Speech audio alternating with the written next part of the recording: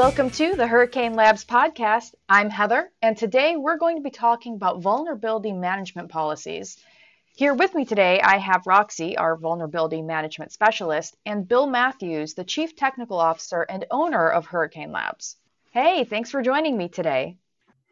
You're welcome. Thank you for having us. For sure. Oh, yeah, that. Well, first things first, what is a vulnerability management policy and why is it important that businesses have one? Well, a vulnerability management policy will provide details and guidelines on how you're going to go about scanning, remediation, any sort of exception handling, or anything really that has to do with how your business is going to run their vulnerability management program. The reason you need a vulnerability management policy is, first of all, it's a requirement for some certifications like PCI and SOC. And if you don't have these things written down, as it is with any policy, if you don't have them written down, people aren't going to know what to expect and what to do. So it's very important to have policies, not only for vulnerability management, but for other aspects as well. Yeah, we use them. We use the policies. Yeah, we definitely were motivated by getting our SOC 2 and PCI stuff to really get our policy management in order. But we use them more as a guiding philosophies for what we're doing. So, for example, like Roxy was saying, it tells you what to do, but it also tells you when to do it, which I think is an important point because a lot of places will have a policy and then just never do the thing they're supposed to be doing. So, our policy is to scan our systems at least once a month. We actually end up doing it more real time because we use an agent. But as long as it's being done once a month, it's not in violation of the policy. But that allows us to do a couple of things. It allows us to know what we're doing, when we're doing it, and then gives us sort of a way to audit what we're doing. So we'll know, hey, System X hasn't been scanned in 30 days. That's a policy violation, but also it could signify a problem with System X, right? So those I think are really important points to when you're building this kind of policy is trying to decide what are you going to do with this data. Don't build policies just to build them. You need to have some sort of philosophy around it.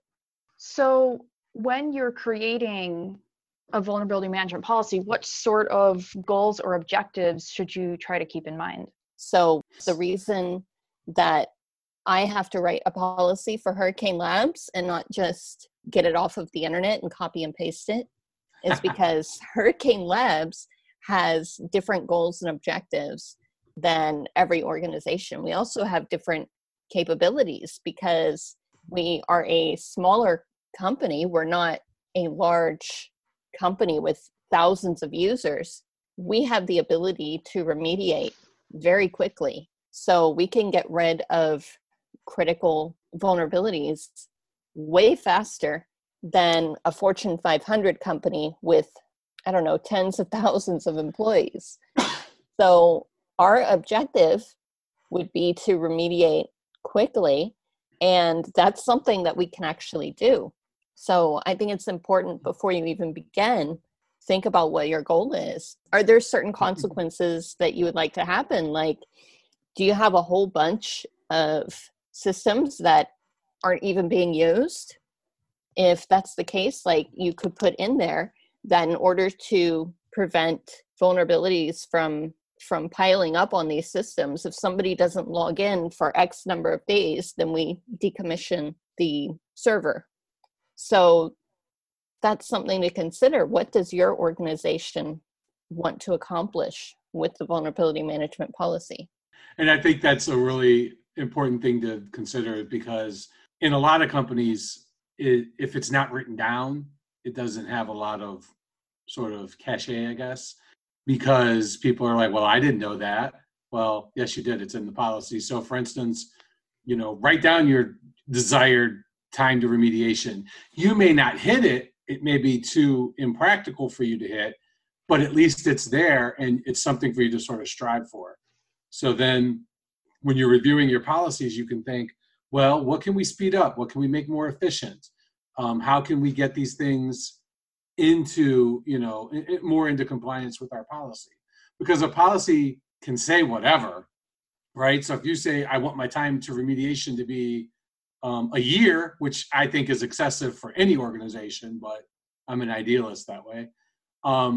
You could say that, and your auditor will probably question you on it. But you can absolutely put that in your policy and say, I want my time to remediation to be no more than a year. Okay, it's no more than a year.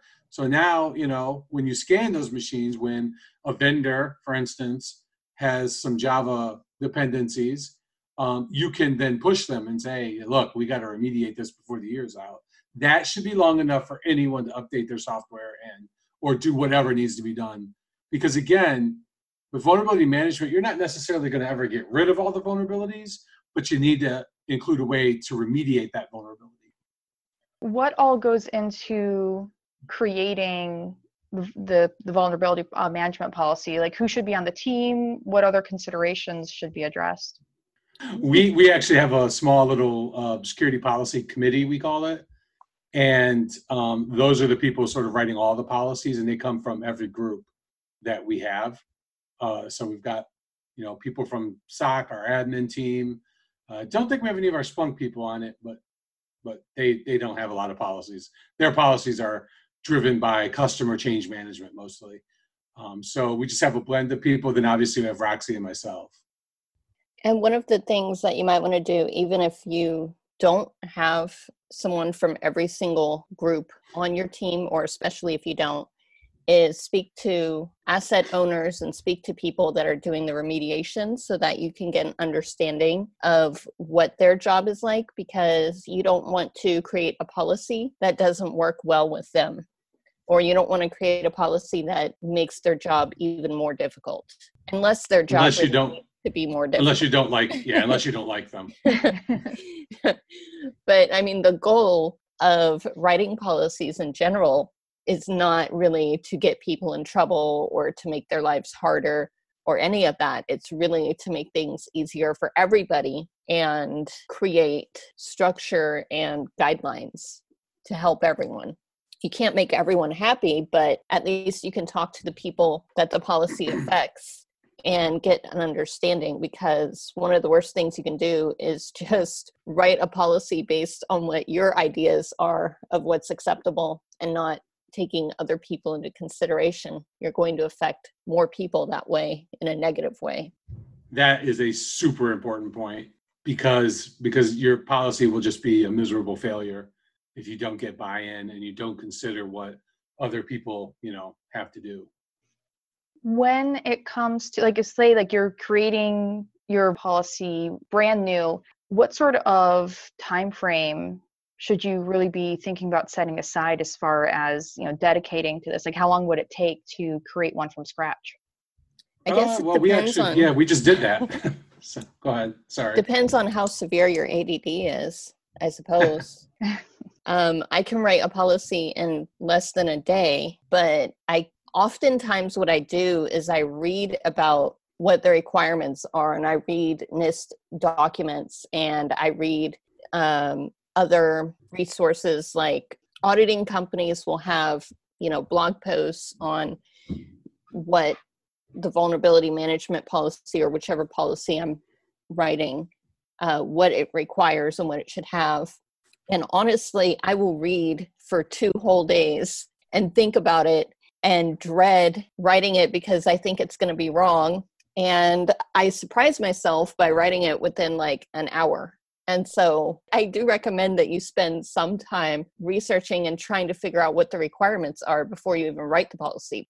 Yeah, and I think that, at least in my opinion, because I don't have to write them, Roxy does, writing them is a lot easier than implementing them, because implementing them requires you to get people, process, and technology kind of aligned together.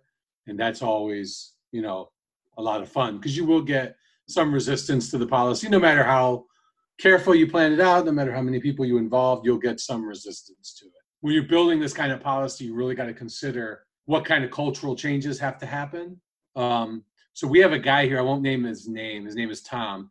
And he hates updating. He hates patching. He doesn't like any of it and always complains because, hey, why did they move this button over here or do this other thing? So he would be an example of a cultural thing we'd have to change, right, when we're talking about patching, because he doesn't like it. He's completely against it.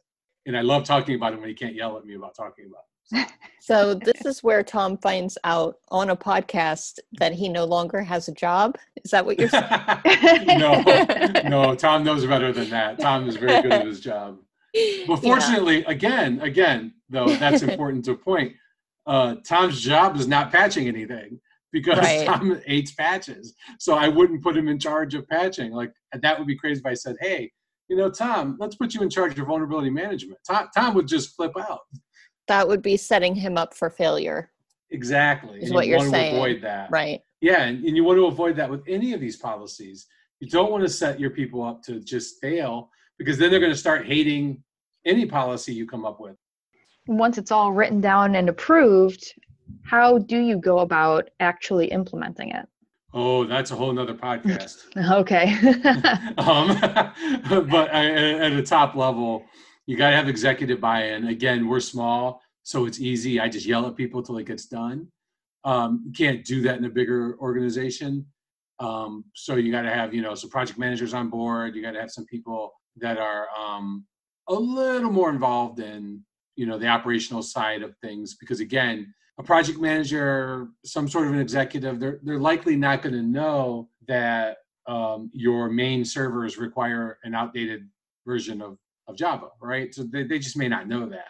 So you just got to make sure you get all the right stakeholders involved. When it comes to implementing the policy, again, it really depends on what your objectives and your goals are. So have those in mind and try to reach those.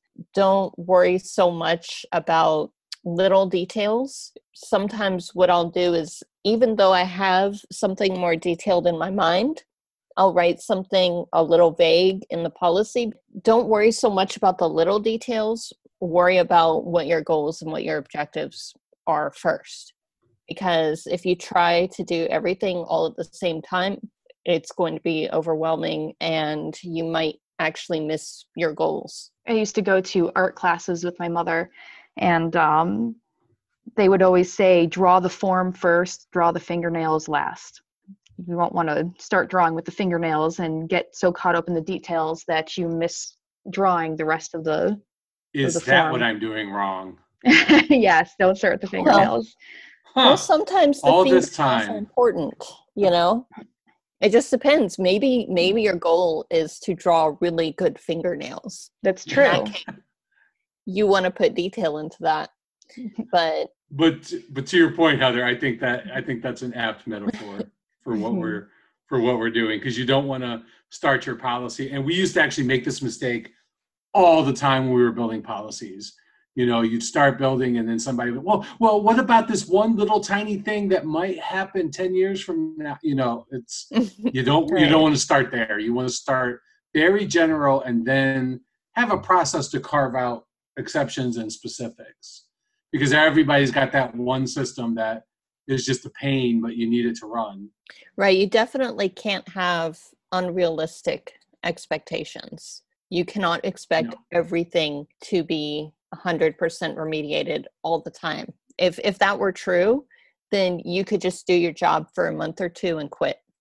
Excuse me for a second while I write this down in Roxy's review. No. Okay, there we go. Got it. So the fact that vulnerabilities keep showing up actually keeps you having a job.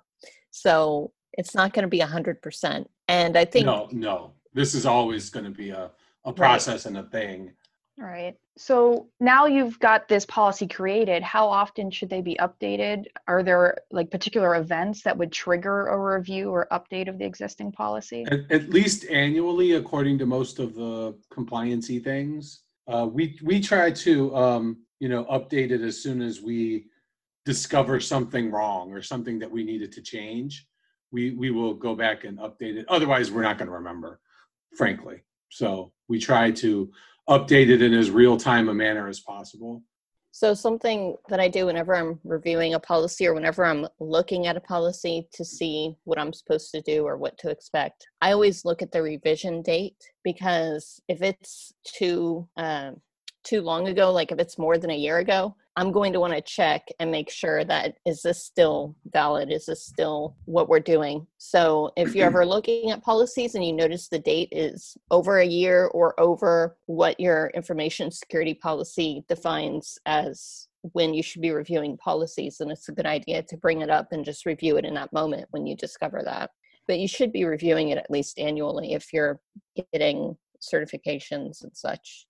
All right, so you have this shiny new policy, everything's laid out, everything's defined, and something happens where the policy isn't followed. What happens next? What a trick question. So you can lay that out in the policy itself.